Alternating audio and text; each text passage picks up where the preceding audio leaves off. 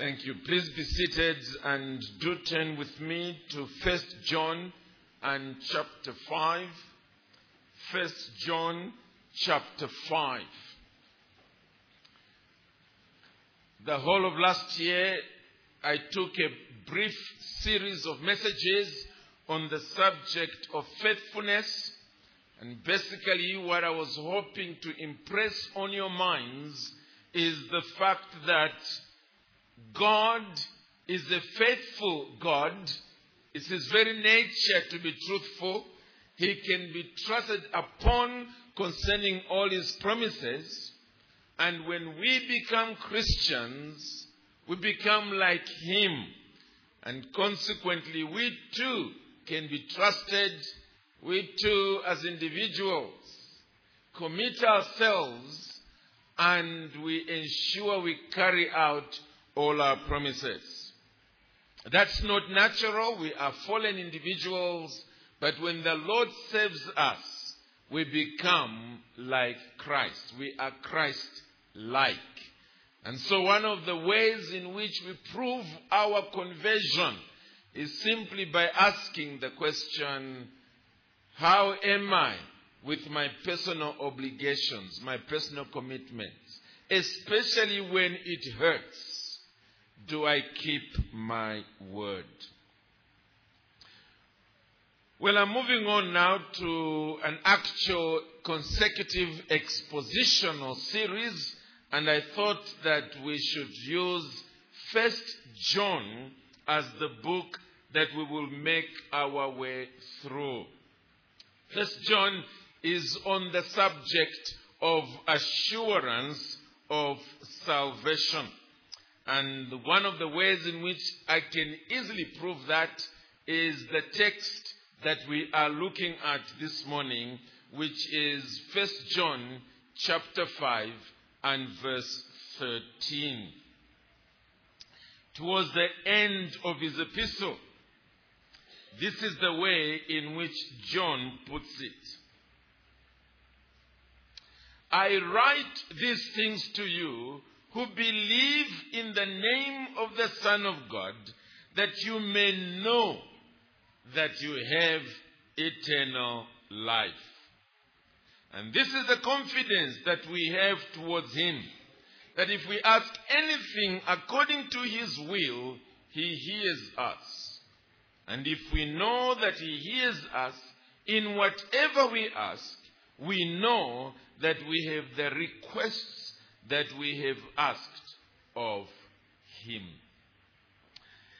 The greatest issue to settle in life is the question of whether I am truly at peace with the living God. The reason is simple. It's the fact that all of us are in this world in a very temporal way. We will soon be gone.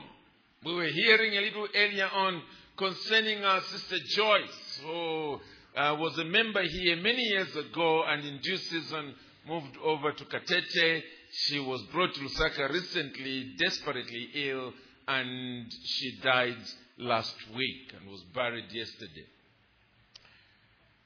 Clearly, the route she has taken is a route we all expect to take very soon. One day, we will not be here. But once we go from this life, we are going to meet our Maker. Our consciences bear testimony to that fact, that indeed we are a people who have an account to give. That's why we feel guilty when we do wrong. That's why we feel so nice when we do something right.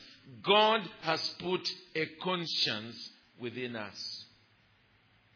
I was reading just this week somewhere where it said that children are afraid of the night, adults are afraid of the light. And the reason why they are afraid of the light is obvious. It is because we don't want to be seen doing that which is wrong. But you see, God sees all things. He sees through the darkness as if it's bright daylight, and we know it. Jesus himself said that the things that have been whispered in darkness, in inner rooms, will be as it were shouted from the rooftops, because God knows all things. Now, therefore, each one of us wants to know, because we know we are born sinners, we know we've sinned against God, and indeed some of us have even asked God to forgive us. The question is, how do I know I am forgiven? How do I know that if I die today, God will receive me? Well, 1 John basically is all about that. It's a book in which John gives us a number of tests so that by the time we make our way through this epistle, we will know whether we are truly God's children or not. We will know whether God would receive us in his heaven upon us dying. Why is this important? It's because non-Christians are in three categories. There's the first category, and it is of those who are opposed to Christianity. They are violent when you try to share with them the good news concerning Jesus Christ. There is a second category, and it is those who are indifferent. They are not opposed. They are willing to listen. In fact, if you invite them to church, they probably might even come once or twice. They want to hear you. And then their lives go on. They are indifferent. They do not commit themselves to the demands of Christ. There's a third category, and it is of those who think they are Christians, but they are not. They're in the category of those that Jesus spoke about in Matthew 7, who will say to him on the judgment day, Lord, Lord, did we not do this and that in your name? And he doesn't say to them, you were lying, rather you are lying. That's not true. Rather he says to them, get away from me. I never knew you, you workers of iniquity. In other words, you and I never really met as a sinner coming to a savior. That never happened. Yes, you may have done those activities you're talking about, but you remained a worker of iniquity. In other words, you remained a sinner to your dying day. Therefore, you must now pay for it. The last one is the most common in Zambia. 80% of Zambians claim to be Christians. But you can be sure that less than 15 or 10% are genuine Christians. So there is a whole mass of humanity that upon asking the question, are you a Christian, will immediately say yes. But when you start applying the tests of 1 John, they begin to shift in their chairs because they are not. So let's do ourselves a favor in the next few months by going through this epistle together. Let's ask ourselves the questions again and again. Do I pass this test? Do I pass the next test? Do I pass the next test? Let's be sincere. Let's be honest with ourselves. After all, we owe it to ourselves. On the judgment day, you will stand alone. You will not be hiding behind anyone. Very well then. Today, I just want to give you a bit of a bird's eye view of this book. And I want to begin by saying that John himself in this text tells us that he has written some things deliberately to help us process this thought. Back to our text. He says there, I write these things to you who believe in the name of the Son of God. What are these things that he has written? They are essentially two. And I will take you to two passages to try and quickly prove my point. And it is this, that there are two lines of tests for Christianity. Two lines. If you want to know that you're a Christian, there is one and two that you need to combine. The first one is an ethical test. It's a moral test. It is a test that says, has my life changed? At one time, I was living a life of sin. Have I turned 180 degrees and I'm now living a life of uprightness, godliness, holiness? Can I speak like that? Because if I cannot speak in those terms, I am not saved. Because Jesus does not only save us from the hell that sins take us to, he saves us also from the sins that take us to hell. Let me quickly prove that to you by going 2 chapters backwards. So chapter 3, 1 John chapter 3,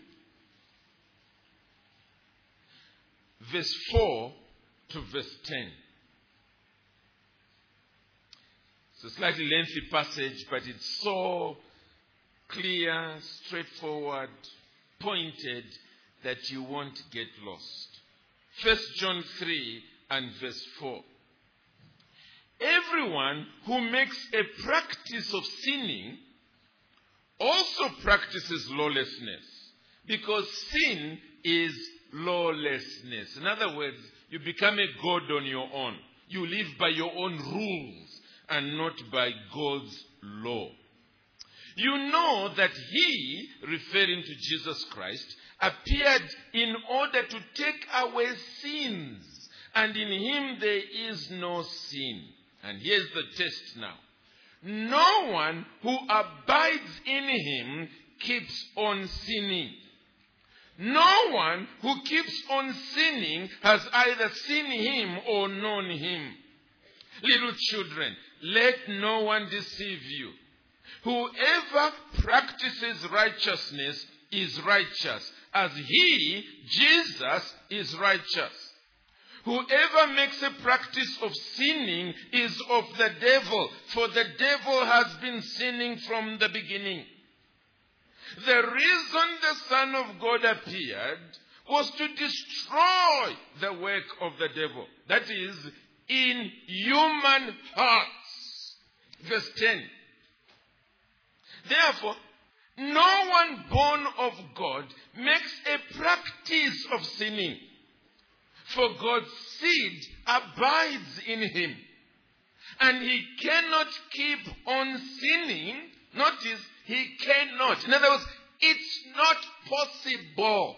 He's not able to go on sinning because he has been born of God. By this it is evident who the children of God, rather who are the children of God, and who are the children of the devil. Whoever does not practice righteousness is not of God, nor is the one who does not love his brother. That's John. That's one of the rails that he puts there. And as you make your way all the way from chapter 1 to chapter 5, again and again, this keeps coming up. That Jesus Christ saves morally. He saves ethically. He transforms your heart. He changes you from the inside out. And if that change hasn't happened, you are not born again. Even if you answered an altar call, even if you repeated the sinner's prayer, even if you've been baptized, even if you've joined Kabwata Baptist Church, you're still on your way to hell. That's John saying it. The second line that he writes on again and again through this epistle is that of a doctrinal test. In other words, it is what you believe about Jesus and who Jesus is. That's equally important. And we see this, I'll give you one obvious example, and that is in chapter 4. So if you can just go to chapter 4, which is right in between the passage we have read and our Bible reading. This is what it says. Verse 1, chapter 4, verse 1. Beloved, do not believe every spirit, but test the spirits to see whether they are from God. For many false prophets have gone out into the world. In other words, there are a lot of false teachings that are there in the world. Now, here is the test. By this you know the Spirit of God. Every spirit that confesses that Jesus Christ has come in the flesh is from God. And every spirit that does not confess Jesus is not from God. This is the spirit of the Antichrist, which you heard was coming and now is in the world already. Little children, you are from God and have overcome them, for he who is in you is greater than he who is in the world. It says again, verse 13, by this we know that we abide in him and he in us. This is how we know. Because he has given us of his Spirit. And we have seen and testify that the Father has sent his Son to be the Savior of the world. You see, there is the doctrinal understanding, the doctrinal confession. This is what I believe, that God sent Jesus, his Son, to be a Savior of the world, to save us from sin. And there it is, verse 15. Whoever confesses that Jesus is the Son of God, God abides in him and he in Jesus. So there's the second one. How do I know that a person is a Christian? Well, one way is the change in the life. Has the life changed? Does the husband or wife say, this person has changed? Do the children say, he has changed? Do the workmates say, he or she has changed? Is there that testimony that there's a moral change? The second is by saying to the person, what do you believe about Jesus Christ? Who is he? What has he done for you as a way of getting you to heaven? These two must go together. As I said, there are two rails. And like a train, remove one rail and you won't get that train anywhere. So it's not a matter of choosing. That, well, me, okay, my life, it's a real mess. But if I was to undergo a test about who Jesus is, 90% upwards. That's not good enough. Because Jesus came to change our lives. On the other hand, to simply say, well, look, me, this business about who Jesus is and what is done, that's for you theologians. Me, I just want to live a good life. I want to love my neighbor and to keep away from everything that is sinful and evil. That apparent moral change won't last. Because you don't have the power to fight the devil. You don't have the power to fight the temptation of the world. You don't have the power to fight the sin that is already resident in your soul. You don't. It's a matter of time. So the Apostle John is saying, these are the things I want to share with you. That if you possess them, you may know that you have eternal life. In our text, he also tells us who the people are that he is writing to. Let's go back to 1 John chapter 5 and verse 13. He says there, I write these things to you who believe in the name of the Son of God. Who believe in the name of the Son of God. In other words, though I will be preaching evangelistically through this book, it's a book that is written positively. A book that is written to assure those who already profess faith in Jesus Christ. Those are the people he's writing to. And he's trying to say to them, look, you guys, know this, that you possess eternal life. Know it, so that you are not in any doubt. Let's think about this for a moment. What does it mean to believe in the name of the Son of God?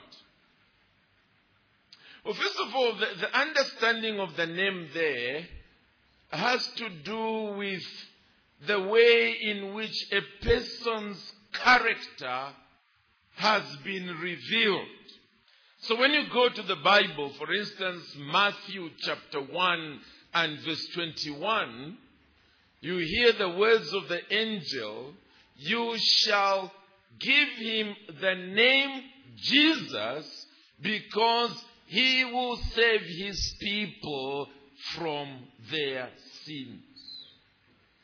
So to believe in the name of the Son of God is to believe that this name that has been given to him truly represents his character, who he really is.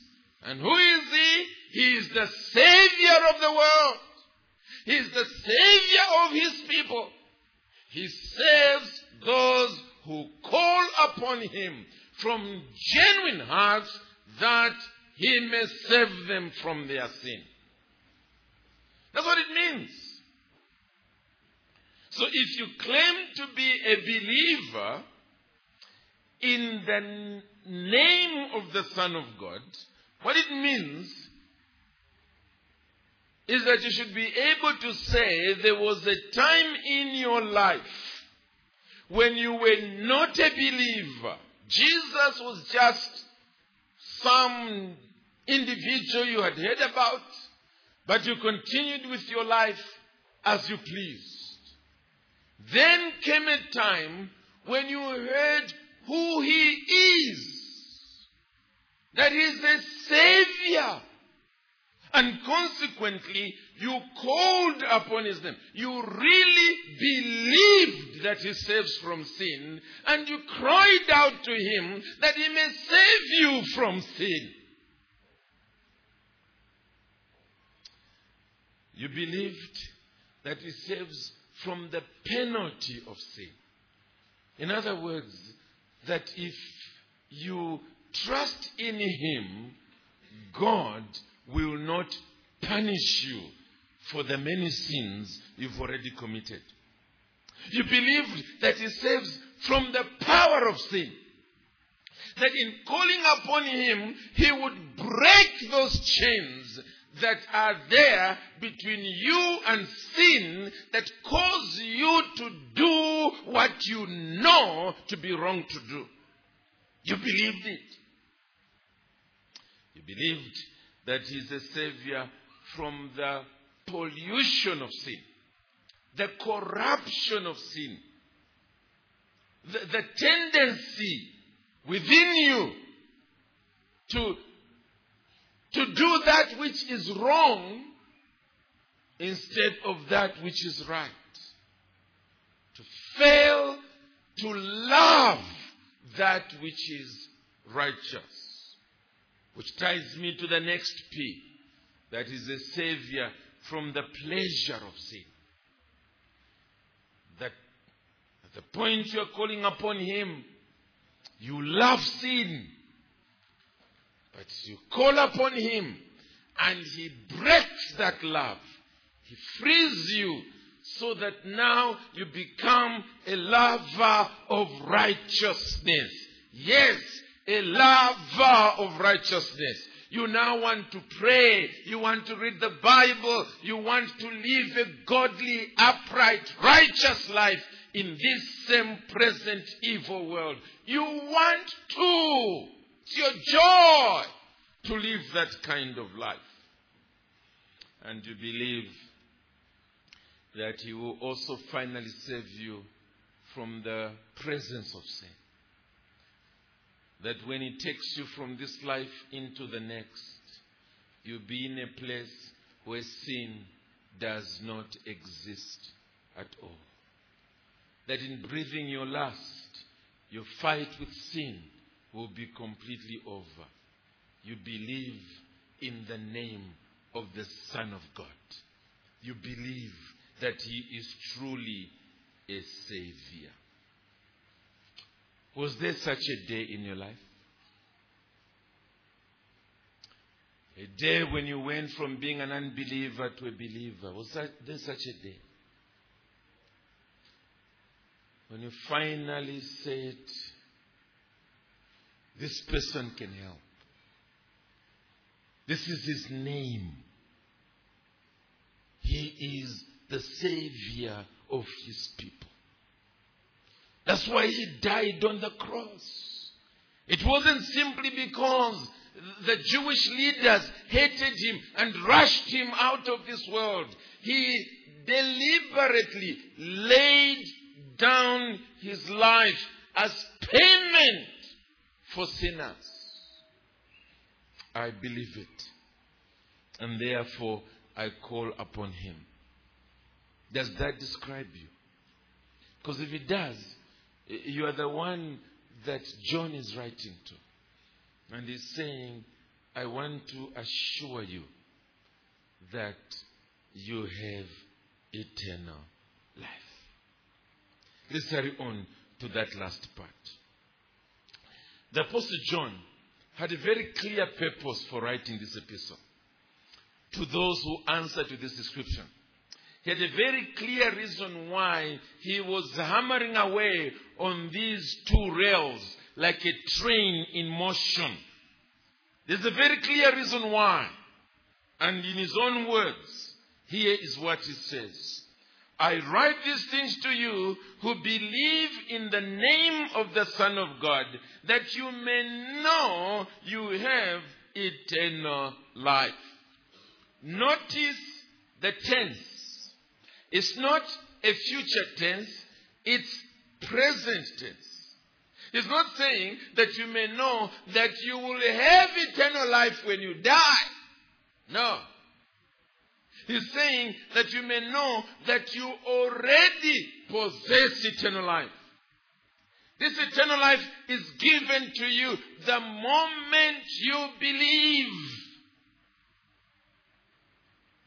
It is eternal, first of all, because it is eternal. Let's not try and be diplomatic about it or difficult about it. Don't there sometimes when you speak to someone, something very easy, and he goes, what do you mean?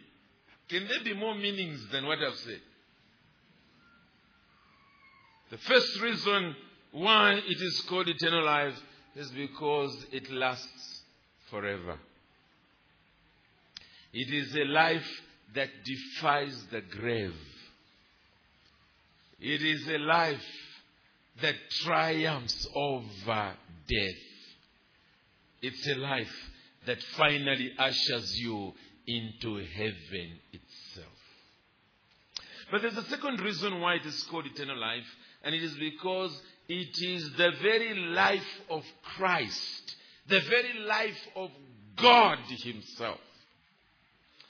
At the beginning of this epistle, of this letter, this is the way John puts it. I'll be preaching on this coming weekend. 1 John chapter 1 and verse 1. That which was from the beginning, referring to Jesus, which we have heard, which we have seen with our eyes, which we have looked upon and touched with our hands, concerning the word of life. That's what he calls him there. The word, that which was in the beginning, which was with God, and which is God Himself. Now listen to this. The life was made manifest, and we have seen it, and testified to it, and proclaimed to you what? The eternal life. This Jesus, this is the very life He possesses as the Son of God, who was with God in the beginning. At the beginning of time, He was already there. That was not the beginning of His life, because He has eternal life. A life that has no beginning, a life that has no end, a God life. Well, John is saying, if you truly believe in Jesus, this is the life that has invaded you. That explains the transformation. Wow! When divine life, the life that has brought life to everything in the universe, indeed, ours is a derived life. That life invades your soul. What a transformation. It produces a relationship with God, because now you are alive to Him. He's no longer a theory, a philosophy, an X to explain a mathematical equation. No, He's as real as you are real. You now know Him. And more than that, it's a life that produces morality, righteousness, holiness. Because it's a clean life. It's a holy life. God is upright and righteous.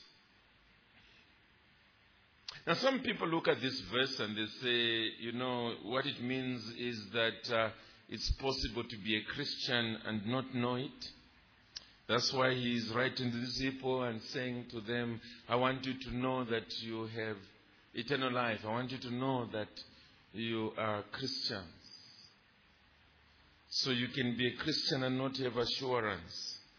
That's not what he's talking about here.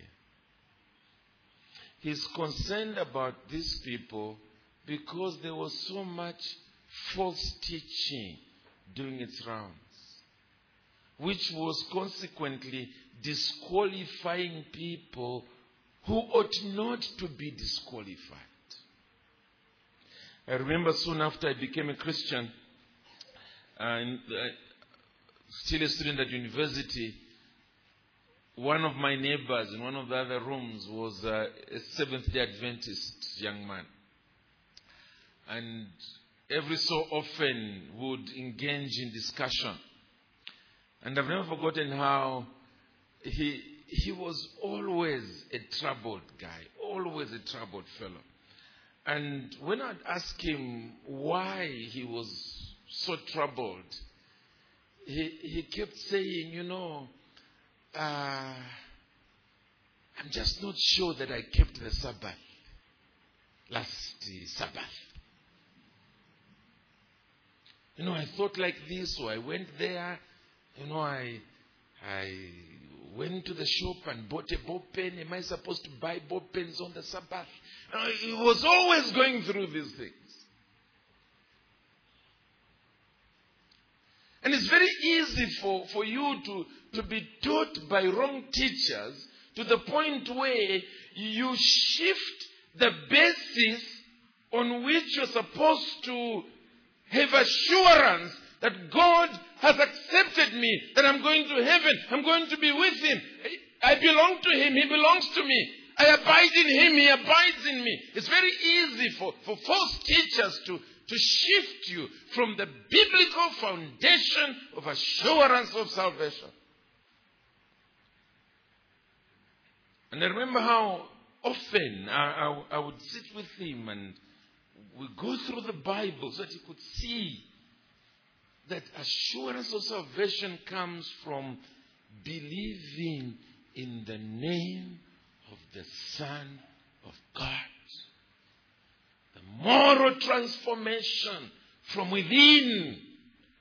Has that happened to you? And if your answer is yes, you're a child of God. You're a child of God. Rejoice in your salvation. Share the good news with everybody. And as he goes on to say here, go into your prayer closet and pray to your Father, asking Him for what you need. Your Father will listen to you because the boundary, the wall that was between your soul and His has been broken. You are now His child. Call upon Him that He may give you that which your soul longs after. Oh, friends, that's what this epistle is all about. It is about assurance of eternal salvation in Jesus Christ. Do you have it? Do you? If you believe in the name of the Son of God, God wants you to know that your sins are forgiven.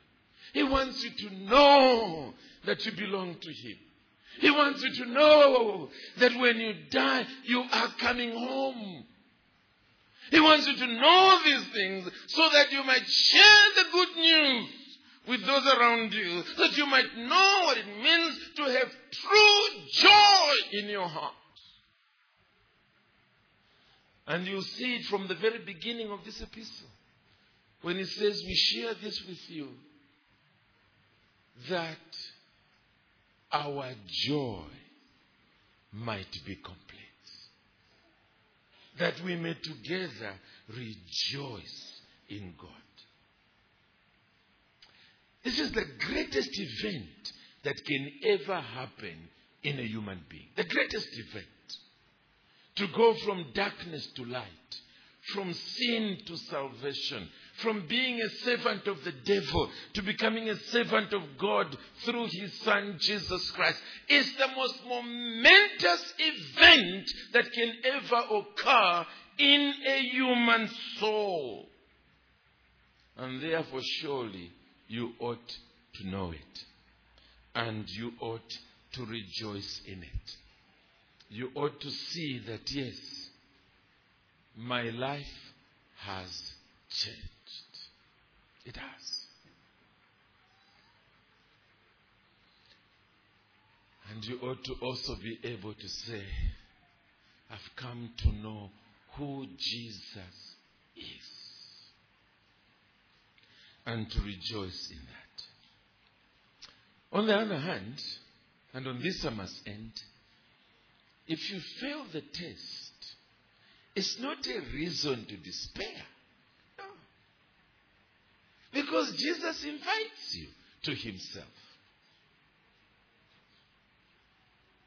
He says to you, have you failed the test? Come to me. Believe in me. I've been given the name Jesus because I'm a savior of my people from their sin. Those who will come to me freely.